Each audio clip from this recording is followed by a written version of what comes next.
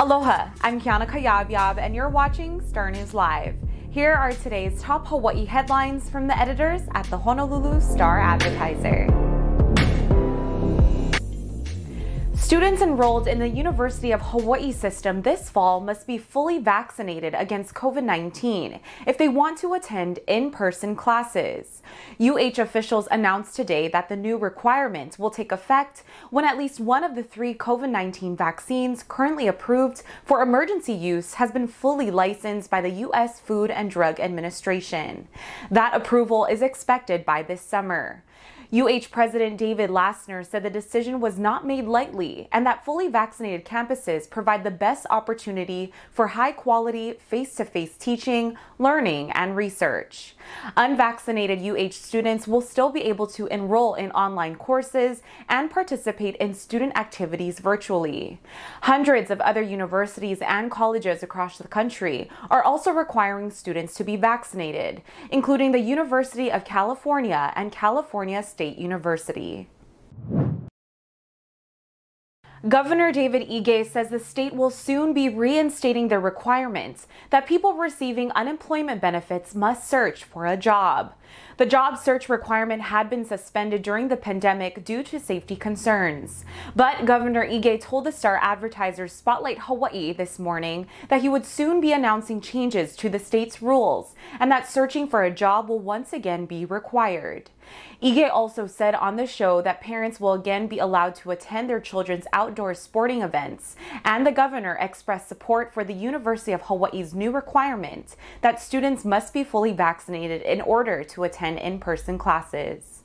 But he said a similar rule will not be possible for Hawaii's public K-12 schools. To watch the entire Spotlight Hawaii interview, visit staradvertiser.com or go to the Star-Advertiser's Facebook page.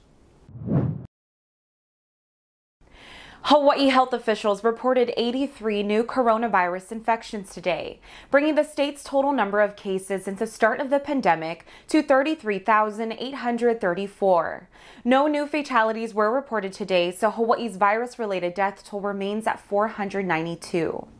Today's new infection cases include 62 on Oahu, 8 on Maui, 7 on the Big Island, and 6 Hawaii residents diagnosed outside the state. About 1.4 million vaccination shots have been administered so far in Hawaii, and more than half of the state's population has received at least one shot. State officials also reported 2 new virus hospitalizations today, and they said there are currently 1,120 active infections in Hawaii. Honolulu prosecutors have charged a 45-year-old convicted felon with attempted murder after he allegedly set another man on fire in downtown Honolulu. William Del Michael Woods was charged with second-degree attempted murder and is being held without bail. Police said the suspect poured an accelerant on a 39-year-old man and ignited it at about 5:45 a.m. Wednesday. The victim is a homeless man who was sleeping in the doorway of the Si Dai Du Society building at 1300 Pali Highway. He suffered life-threatening burns and was taken in critical condition to a hospital. Police said the suspect and victim know each other.